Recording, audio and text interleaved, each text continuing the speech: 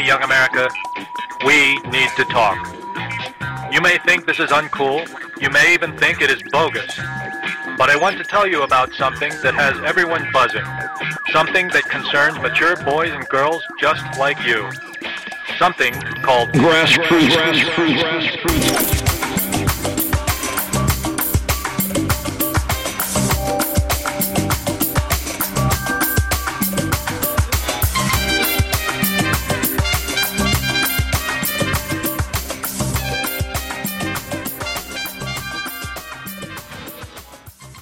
Welcome to Grassroots Podcast, where it's not just about where you're going, where you are, but it's also about where you came from. This podcast is co-hosted by myself, Erin Ashley Simon, and my partner in crime, Brandon Killa B.H. Hall. And we definitely got to talk about that nickname, because that's one unique nickname, Killa B.H. That'll be my Grassroots at some point. It's a funny story, but We'll get into that at another lead, I guess. All right, we'll get there. But today we have a lovely guest here for today's podcast. Brandon, please introduce her. She is amazing, by the way. Our guest today just in my opinion, is one of the rare cases in music, as well as just from a personal standpoint. Her name is Felicia Temple, right? So she's a singer, but by day, she's a nurse. But she has a lot of creative attributes with her that I thought that were astounding and something that obviously I wanted the world to see and we wanted to kind of shed light on. So, we're going to get into her grassroots today. Felicia Temple being a guest on the show today. Yes. Thank you for having me. Glad to be here. Good. So, I mean, we pretty much are going to, get to know you and understand a better part of you. So we obviously go in segments and we kind of want to, just make it a little fun and have some fun with it. So, I mean, the first part for us is, let's talk about your grassroots. Who is Felicia Temple? Who is Felicia Temple? Well, I'm a Jersey girl.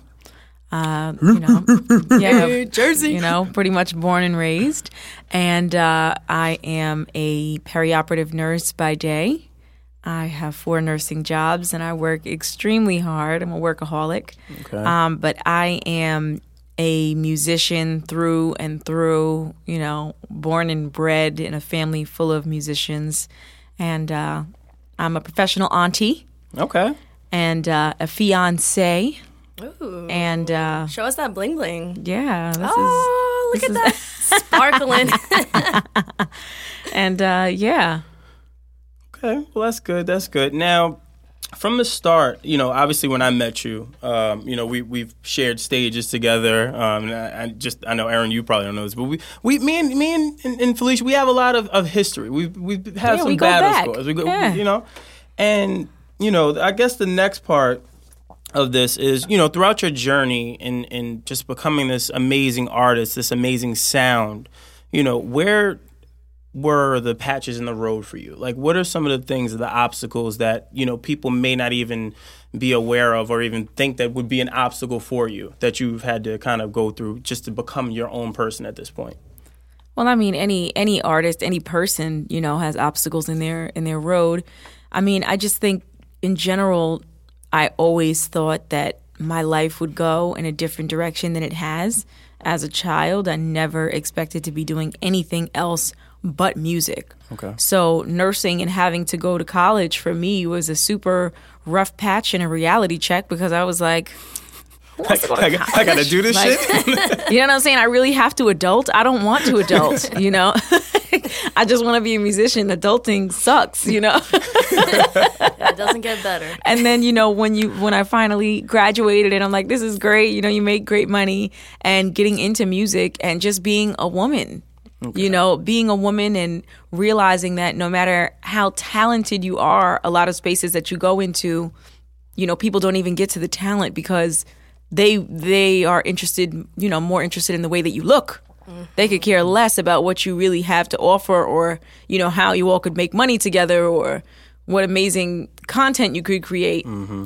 It's about sleeping with you. Yeah. So that's, a big That's been a big obstacle for me to get over. And then, getting sick, which I'm sure we'll talk about later, has been an incredible journey, but a tough one. Yeah, it's crazy and it's sad to hear. Like, every time I speak with a woman who's in the music industry, that topic of people trying to sleep with you or only caring about what you look like always comes up, and that really makes me mad. And it kind of draws back to like what we talked about before, where it's just like, it's like you need a cosign from a man in this industry in order for people to stop treating you that way, or for another guy to be like... But that's not, it never stops. No matter what you do, it never stops, and it always comes. And Brandon can attest, he's seen me in the studio. When I used to, when we first met, nobody ever saw me in makeup. No one ever saw me with my hair done. They called me grandma. I used to be like, she is such a grandma. She would come in flip-flops. And huge sweaters. My little laptop. I'm like in the corner. Like when everybody first saw me like all dressed up, I think like we did a show and everybody's like, I was like, okay, all right, I see you. I'm like, I get dressed. But you wanna form a rapport with people where they're not just like, oh my God, and they can't focus. You want to be respected for your work. Yeah, that's funny. This is probably the first time Brandon has seen me wear makeup, because I surely do not wear makeup. And that's the funny part. As I'm picking her up, I said, all right. I said, look at you. She said, all right, it's only fine. On Saturdays and Sundays. Yeah, only on Saturdays. But that's the funny. I attest to you as well. I mean, my body is a temple. I've been propositioned quite a few times. And I just, I want to be respected for my talent and not for my other things. Not for your chocolate. Okay, I've heard that before. So, but no, that is really a true story. So, and even still, like you were saying before, we're obviously going to get into, some of the more deeper grassroots, but that is one thing I thought that was admirable about you. You different walks of life for people, right? So you're always, engulfed in the music industry, and we all are in this industry, and you see how people are, and you see how they can manipulate you or try to use you or steal your ideas but to kind of, maintain a certain level of just credibility and professionalism, I think that you've always been able to do. And you've always kept it to where you never let anybody kind of push you around. You kind of just make sure that your point gets across. And even if it comes from the sweatpants to a song or even an ad lib, you're staying true to yourself. And I think that that's dope. Yes. Thank you. Thank you. Amen. Amen to that, right? I think I bodied that little part, right? Y'all like that? No nonsense. I'm a no nonsense kind of gal. No nonsense. It's crazy, though. You have to be that way. Like, I don't know if you've gone through this, but it's just like you kind of have to be firm. And it's not even just for women. Like, it's for anyone in this entertainment industry. You kind of have to be firm in your position. But it sucks, too, because it's like if you're a woman and you do that, all of a sudden, like, now you're a bitch. You're not a boss. You're a bitch. Like, and I hate that because it's like if I was a guy, you would not be saying that, or you would not be treating me this way. You would be like, oh, that's a leader. But if I'm a woman and I'm firm in my position and I say, no, I'm not going to do this, I want to do this, now all of a sudden I'm like a villain and the worst thing ever. Yeah. I agree to that. And I think that there is a double standard in music and just in general with women. Okay, yeah. So, when it comes into the grassroots and our pathway in life, we always hit a dead end. And during that dead end, it's like you have to determine what's the next step, how you're going to go about certain situations. You either go left or you go right, or sometimes you got to backtrack. So in your life, was there any specific moment where you hit that dead end and you had to figure out, is this what I want to do? Or do I have to go another route or go find another way to get to where I want to go specifically? I would definitely say I believe I hit that point actually right before I got diagnosed with cancer. So I had released my second project called Bedroom Chronicles, and fire. I think at that point I was loose with the word deserve. That's what I always say. And I think a lot of people get caught up with like, I deserve to win an award. I deserve to be heard. I deserve to be on the radio. Like, and you know, it's easy to get like that because you look at some of these people that are on the radio and look at some of these people that are on the award shows, and you know they didn't do the work, or you know it was just a simple connection, or it was a favor, or one song that just caught. They can't sing, they don't write, you know, or you know they slept their way up, and you start to feel like I deserve like more credit than I've gotten. And I put out Bedroom Chronicles, and I've always done all my own writing. I don't have any co-writers, you know, and I was doing my own production for Bedroom Chronicles. I didn't, but prior I had, and I was just like, what's going on? Like, I'm like, to me, I feel like I have the whole puzzle. I'm like, I know I write. I know I look good. I know I've got a good show. My voice is good. Like, what's going on here? I put out a project, and I don't feel like it's moving the way it should. And, you know, without me really knowing it, you know, I was still pretty new. I still am pretty new to the industry. And I put out my first project till 2013. So for a lot of people now, I'm like, oh, like, you know, people are like 4 years in and you're doing all that you've done. Some people are like 15 years in, still trying to get, you know, to half the places that I've been. But right after I did Bedroom Chronicles, I was just like, this is not enough. This is not it. And I need help. And I don't know what to do. I don't know what my next direction is going to be. Am I just going to make sexy music forever? Like, is that what I'm going to be known for? Like, what's my image supposed to be? I had no clue. And I was just kind of aimlessly like, all right, I guess I'll record something. But I wasn't feeling anything. I was just recording stuff. And I don't want to say lucky for me, but yeah, lucky for me. I got sick, and it gave me a time to stop and completely reevaluate what it was that was really important to me. And things that I thought were important to me were no longer important to me. I got sick, and I was like, I never even got to get married. Like, I didn't even get to have kids. Like, I want to see my nieces grow up. Like, I want to buy a house. Like, none of what I was, you know, I mean, I love the records that I was making, but I could care less. Yeah, at this point.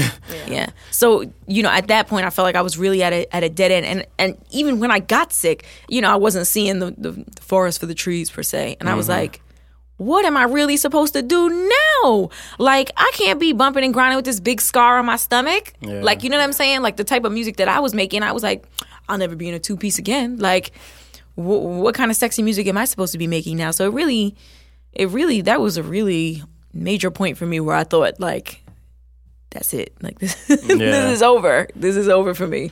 You know, I thought about it and I said, I didn't know that. You know, we shared stages.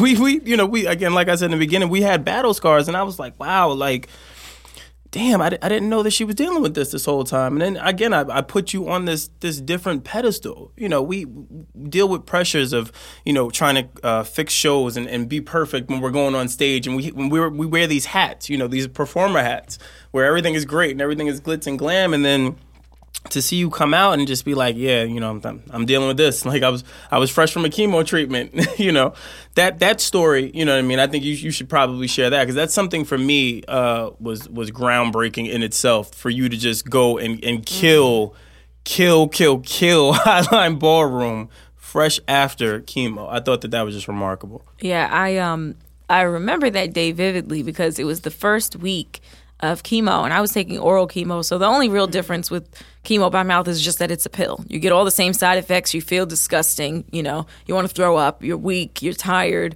The whole 9 yards. And I remember Joe had said, "Oh, I really want you to come out and do Unnecessary Pain, and you know, I want you to do, you know, come on, like, let's do the show, whatever." So I'm like, "All right, you got it. I'll be there."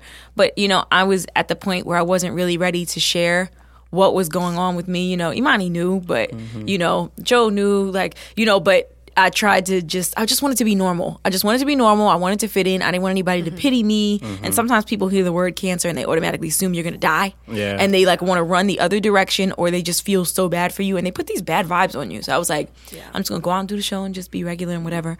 But that show, and that was early November. Yeah. That was the first time I got on stage, and I had had surgery August 12th. I had the right side of my colon removed, you know, and I was starting chemo, and I was upstairs, and the chemo is very particular. You have to, like, certain pills you have to have on an empty stomach, certain pills you have to take with food on your stomach, and you're supposed to take all these pills at the same time, some magic way, and you're taking these, like, 8 giant horse pills. I was, like, sick. I was, like, I remember I was, like, looking, they had, like, hummus upstairs, and I'm like, okay, I got to put something in my stomach because I got to take these pills, but I don't want to be sick on stage.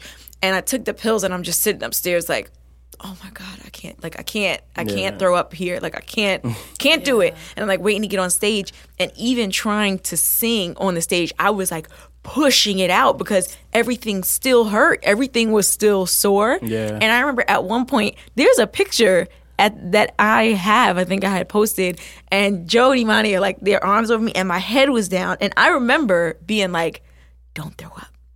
Don't throw up. And it's the truth though, because I remember we came off stage. I was like, "Yo, are you okay?" You're like, "Yeah, I'm just tired. And I was like, and me being just concerned, man. I'm going, "Yo, what's wrong with Felicia? Is she all right? She good? Like, I've never seen her like that." And he's like, "Nah, she's just tired. She cool." And I was just like, to find out afterwards, I was just like, that I was on chemo. Yeah, I was just like, wow, man, like. You just never know what people are going through. You really don't. And I think when it comes to people who deal with illnesses, it's like a whole new level of strength that they might have never felt before that comes out. Because although I didn't deal with anything that serious, my mother is fairly sick. Like, she has one kidney, deals with fibromyalgia, endometriosis. So, like, for most of my life, I've seen her struggle with it and go through pain. But there are some days where, you know, behind the scenes, she'll be sick and not feeling well. But then when we're in front of everyone else, she's smiling, she's happy, she's moving. And I'm just thinking to myself, like, where you were just 2 seconds ago crying and now you're smiling? Like, it's some inner superhuman strength that comes out of you. And I've seen that in my mom. And I feel like you found that strength. And I think having that moment, although I would never wish for anyone to go through that, having that moment, it seems like, was the turning point that gave you that extra inner strength to say, you know what, I'm going to continue with my music on my own terms and do it the way that I want. And you said now there's people that are coming to you wanting to help you and help you prosper.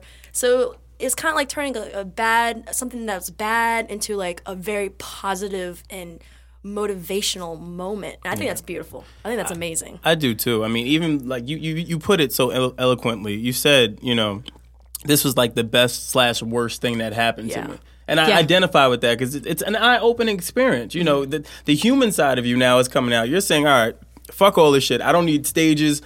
Where are my nieces? Where are my family? Where are the people that, you know, are important to me? How am I going to connect with these people now? Like, I thought that was very humbling, you know, to hear. And again, just I'm happy that you're here. I'm happy that you're okay. And you know what I mean? Like, that's something that is important. And I don't think people really understand that, you know, you can be the richest person in the universe, you can be the most successful, but life is you can wake up today and be gone tomorrow, very simply. And I think that was probably something that you probably identified with easily. You know what I mean? You know, I always tell people, like, I don't claim to be super duper religious. I have a relationship with God, you know, and I go to church and, you know, I pray often. Everybody calls me Pastor Temple. And my thing has always been, even before I got sick, you know, that when I pray, I don't pray for specific things. I always pray for God to use me in whatever way he sees fit. And when I got sick, I had like a brief moment, maybe a day or two, that I was like, God, why me? Like, you know what I'm saying? Like, I pray, I do the right thing. You know, I haven't been a whore. Like, come on, God. Like, why? Like, why does it have to be me? I do the right thing. And you think to yourself, I'm a good person. Like, you could think of so many other people that could get this and they could go, you know, like the world might be a better place without them. And I'm like, God, why me? And then I said to myself, it's because I always pray for God to use me. And sometimes we don't realize that we pray to God for him to use us, but we're always thinking of the more glorious jobs. Like, God, use me to win a Grammy. Use me, you know, so that I can be rich and I can have a mansion and, you know, I can look prosperous and successful. And sometimes God uses you in ways that are not so glorious. Like, you're going to be the loser, but you're going to be the strong loser. You know what I'm saying? So that you have a testimony later. So I know, looking back, you know, God has used me in a very, very unique way that I wouldn't take back. I would not be the person that I am had I not gotten sick, for sure. Yeah, and I have my personal relationship too, and I always felt that when I went through hard times, the same thing happened to me. Like, why me? Like, why is this happening to me? And I'm seeing other people who aren't as nice people, and positive things are happening. But one of the things I've realized is sometimes it's a true test. It's to see if you have the strength or if you're ready to go on to that next phase of your life. And I guess it's like sometimes we don't understand when things happen and why it happens, but then later on you look back, you're like, oh my gosh, now I know why I went through that. Yep. I agree. So I mean, what would you in this next segment, I guess it's more of your moment of truth. I've been a nurse, I'm a songwriter, I'm an artist. At what point did you say, but no, I'm an artist at heart. This is my defining moment. I know that I'm meant for this. When did that happen for you? Part of me would like to say something more recent, but I can't ever remember a time that I had a doubt in my mind that this wasn't what I was supposed to do. From like 6 years old, I told my mom, I want to sing.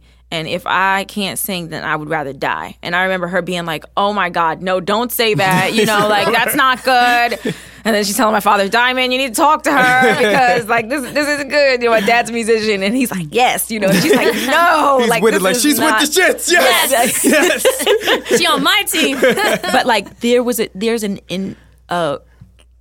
just a quiet stillness in me that's just like, this is what you have to do.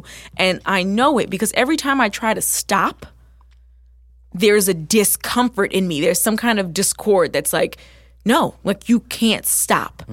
It's always like, you ever see those pictures of like the caveman and he's like cracking through a wall and he goes to give up and he doesn't realize that it's like thin little slice of wall, like if he wouldn't have gave up. And I always think to myself, I don't know how close I am to getting over to that other side. Yeah. And really, will I ever be satisfied? Because there are years that I prayed to be doing exactly what I'm doing now. There's somebody who's home right now praying, wishing they had my life. And you're always going to look for more. Yeah, I agree.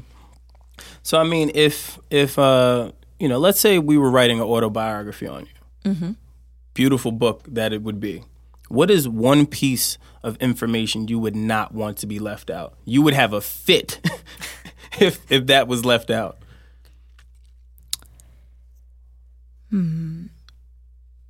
My grandmother.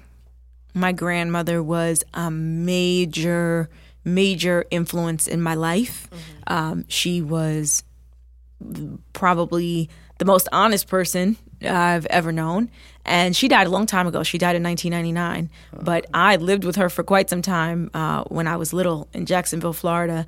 And I just feel like she's just like inhabited me. Like I remember being a kid and her telling one of my cousins, like my cousin was singing at a block party.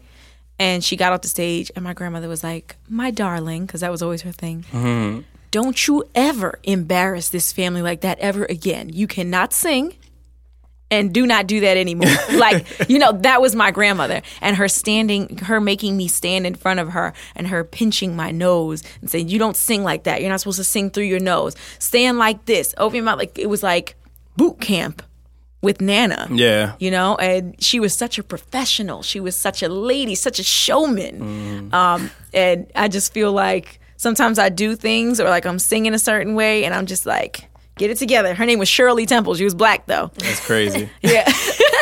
Wait, did they name the drink? Isn't there a drink named Shirley Temple? Yes. Do you know how that drink name came to be? No. Okay, so the Shirley Temple that you think of with the little curls and the little saddle shoes, she was a child performing in grown-up clubs.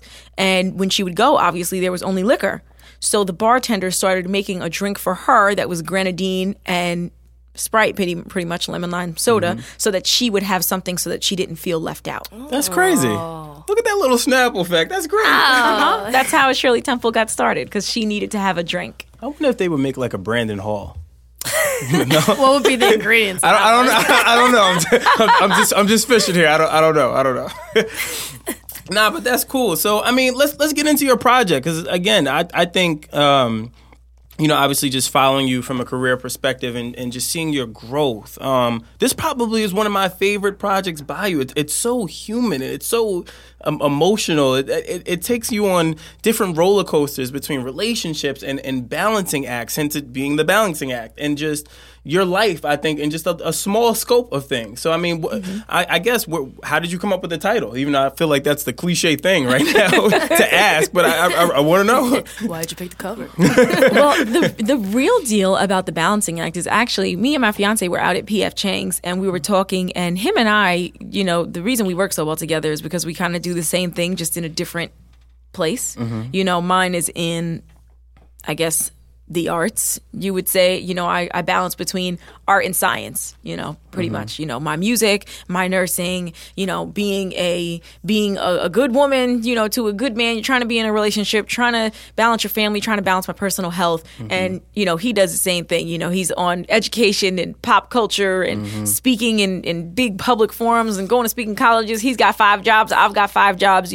and we were joking at the bar and we were like, once we get married, we should go on a tour, called The Balancing Act. We not only balance each other, we all got all these plates. And how many people, there's nobody that doesn't balance something. Yeah, no. Everyone's balancing something. Some people are just really, really, really good at it. Yeah. And I was like, we should go on a tour called The Balancing Act. And I was like, I'm going to name my project that. That's an amazing name. I was like, because that's exactly what it is. I agree. I mean, I try to balance alcohol. I try to balance my diet. I try to balance a lot. I don't know if I'm being successful, but I try.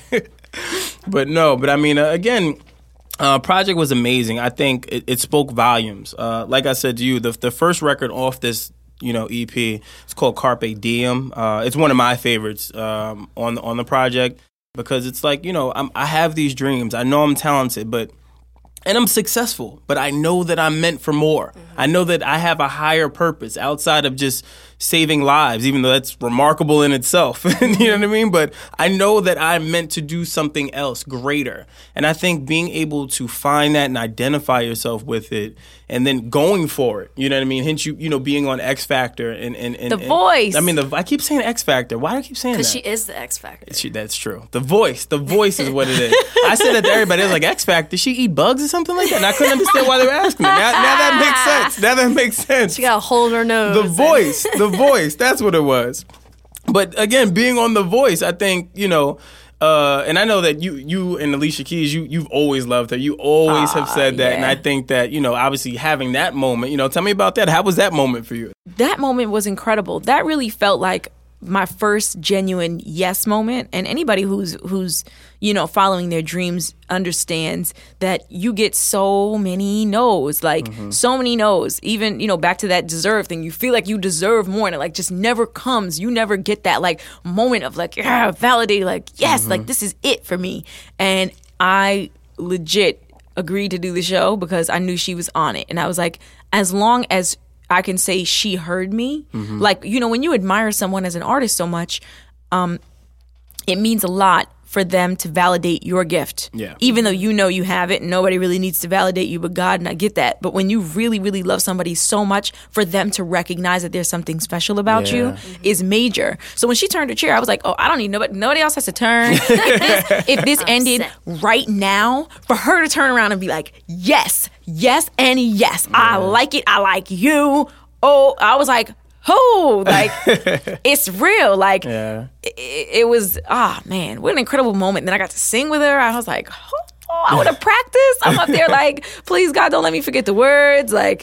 We definitely got to add that clip into the podcast so people can hear that moment. Because just hearing you talk about it, I'm about to go back onto my computer and see if it's up there and watch that moment. It's up there. I found it. You found it? I was stalking. I'm telling you, I was stalking her.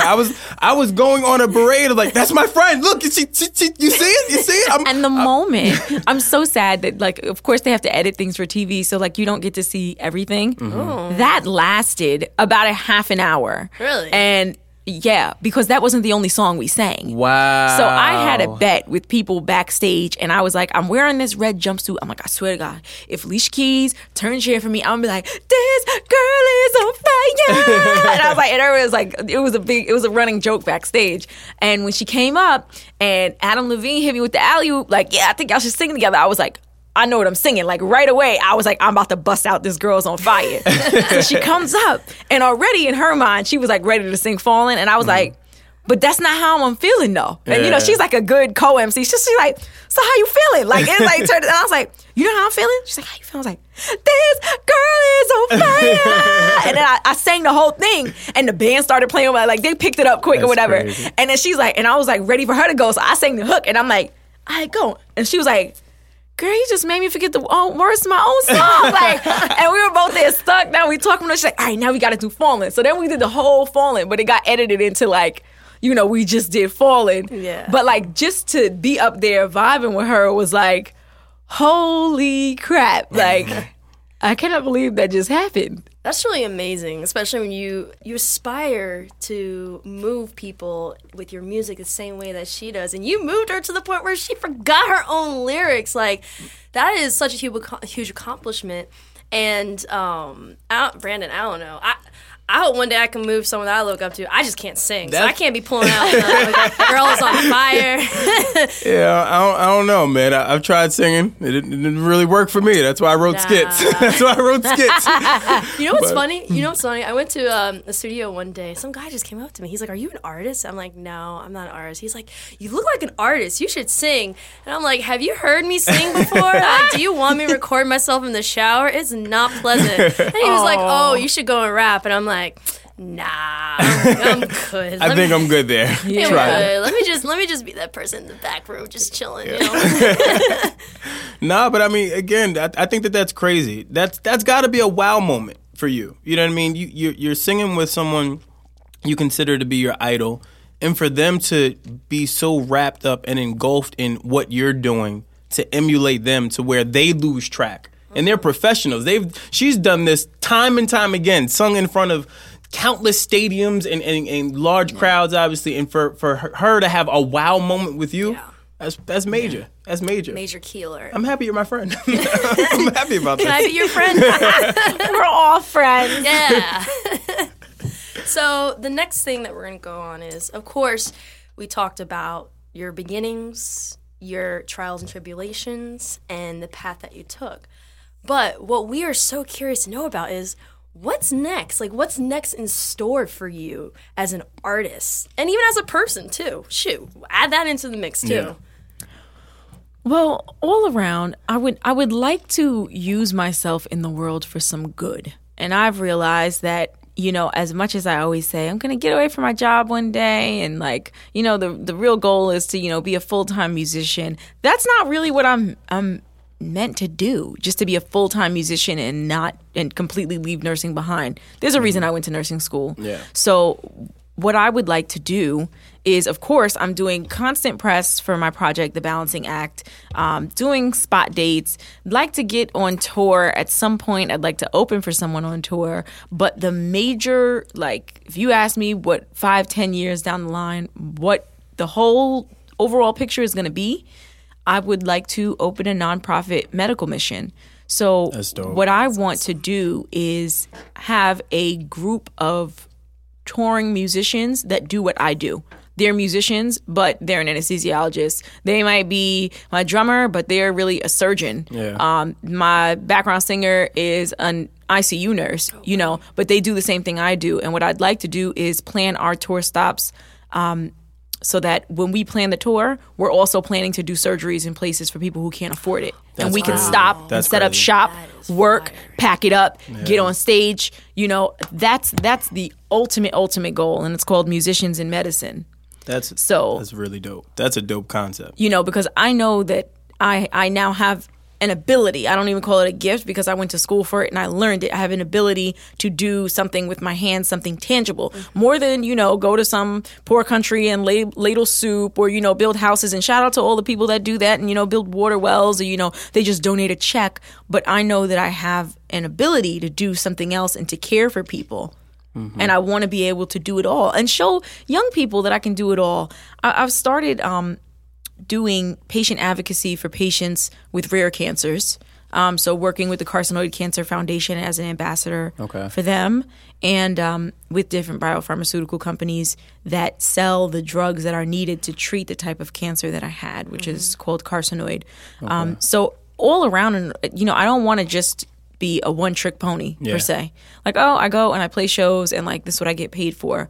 I want to make a difference and show young people that you don't have to choose. I can't tell you how many people told me, like, if you really want to do music, you wouldn't have a plan B, and you gotta really work for what you want. There's no such thing as a plan B because that's how you fall back, and that's how stuff doesn't get done because that's how you get lazy. I can't tell you how many people, and you know how many of those people could probably use some of my money right now. Like that's what it is. I tell people that all the time. A lot of people, it's hard juggling, and I identify with you 100 times over. Like I've been on tour buses writing final exams. It looks good on Instagram. Yeah, it looks great. You get likes for being on the tour bus. You get likes for posting a picture of the crowd and like, yeah, it was lit last night at Philly. Yeah. But you over here eating ramen noodles because you can't afford to go to Oceanair because trying to keep it with the Joneses. You know what I'm saying? You on a bus eating peanut butter and jelly, just trying to make it work, and there's nothing wrong with that. Some people love that lifestyle. Some people aren't balancing anything. They're gonna make it work by hook or by crook. Yeah. But I like stability. You know what I'm saying? I like my apartment. I like my Beamer. You know what I'm saying? I like that I go to the store and for the most part I don't have to look at the price tag. I like to eat. I can't justify spending $80 on shoes, but I can justify $80 on dinner. I got a problem. But I don't believe in that starving artist mentality. I believe that you can still be starving in your head. Like there's something in me that's never going to stop. But I don't believe in literally being hungry. No, that's why you got Costco's. She loves Costco. Hey, Costco's, Wegmans, shoot, even Walmart, Listen, Walmart is the go for me. Don't throw shade. On the late night, what? Walmart is the move, man.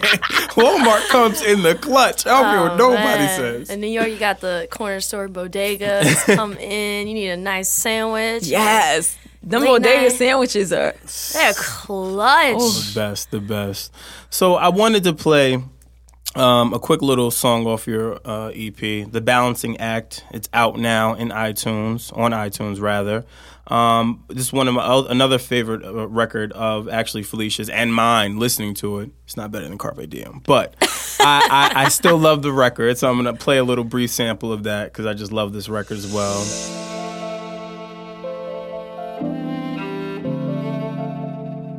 Name of this record is called No One But You. You heard it here first. Grassroots. The way I'm feeling lately, settle down, have some babies, a pretty ring. The shiny things don't mean nothing without you.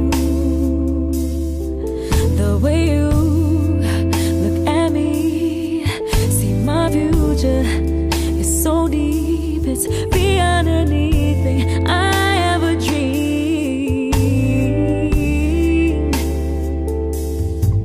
I don't wanna see anyone but you, love anyone but you. I don't wanna be with anyone but you, have anyone but you. I don't wanna be with anyone but you, no one but you now.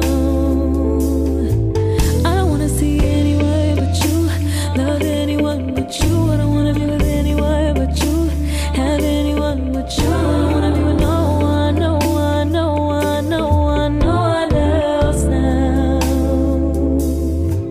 Things that you do to me make my heart skip a beat. It's like my whole world all makes sense up to this. Once again, you heard it here first, ladies and gentlemen. Felicia Temple, The Balancing Act. No One But You. That smash hit on the radio. Oh my goodness. Late night 102.5. I know. Oh my God. Bay, after Bay heard that nigga's probably like, yo, man, come on home. You talking about me. Well, lucky for him, he got to experience probably a very different process. I'm sure people write about they boo or whatever. He's but lucky, man. He lucky. actually got to see this project in a way that no one else got to see it. So I always say it's probably very amazing from his eyes what he got to experience, because I still live in a little tiny apartment. My 88 key keyboard is in my dining room, and that's how every song on this project started. So I remember we first started dating, and I was starting to create this song because, mind you, we started dating in April, and 6 weeks later I got diagnosed with cancer. So he's like a ride or die for real. You serenade him? I would serenade him. Absolutely. He would sit on the couch in the living room, and I'd be like, you want to hear this song I'm kind of writing? I kind of use you as inspiration. He's like, okay. And at the time, I remember I only had 3 keys, and I was like, da-na-na-na-na, da-na-na-na-na, and I was like, the way I feel it lately. Mind you, this is kind of new, so I didn't want him to look at me crazy, but I'm like, settle down, have some babies, a pretty ring. Get a hint. I want a ring. No.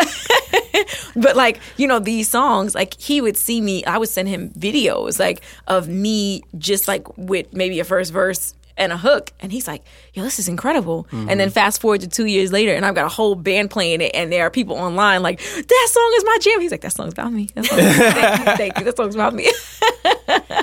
Yeah, it is so crazy. You know how people say music heals? Metaphorically, she's doing that, but also literally. Yeah, she's that is healing true. herself, healing others, healing even the nice ring on her hand. She's Yeah. doing it all. It's he- amazing. That's because he heard the record. He healed. He made He's her like, make can that I record. sign up and got- today? I always say he's the first guy I made a nice song about. When I used to write songs about God, you better believe, they broke my heart, they cheated on me, they did something they wasn't supposed to do, and that's what used to give me, the impetus to write. And for the first time, I was like, this must be real love, because I can actually say something nice about. I could say something nice about somebody that I used to like, it's true. but it didn't inspire me to write. And when I used to write love songs, I wrote a song on my first project called Nothing But Love Songs. It was because I was in competition with my ex, who is a rapper, and we were battling who could make a better love song. Oh man. Oh no, it's like a Drake. And it's a beautiful. It ended up being a beautiful love song. But when I listen to it, for me, the attachment is not the same, because when people who'd you write that about? And I'm like, it was actually a battle. How do you explain it's not that? the same, I was beefing with a rapper and I had to let him know I had bars too. That's what it was. And I definitely into a won love that song. contest, by the way. Let's bring the crowd applause in. Oh man, but no, wanted to thank you for joining the show. Can't thank you enough. Again, amazing talent, amazing person, hard worker, loyal, fiance, and healer. Ladies and gentlemen, Felicia Temple. Thank you so much.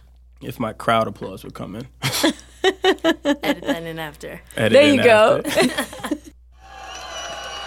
Oh, here we go. There's Crowd the all late. Yes. Mad late. to the Crowd all party. late. Black people. It's on CP time. On CP time.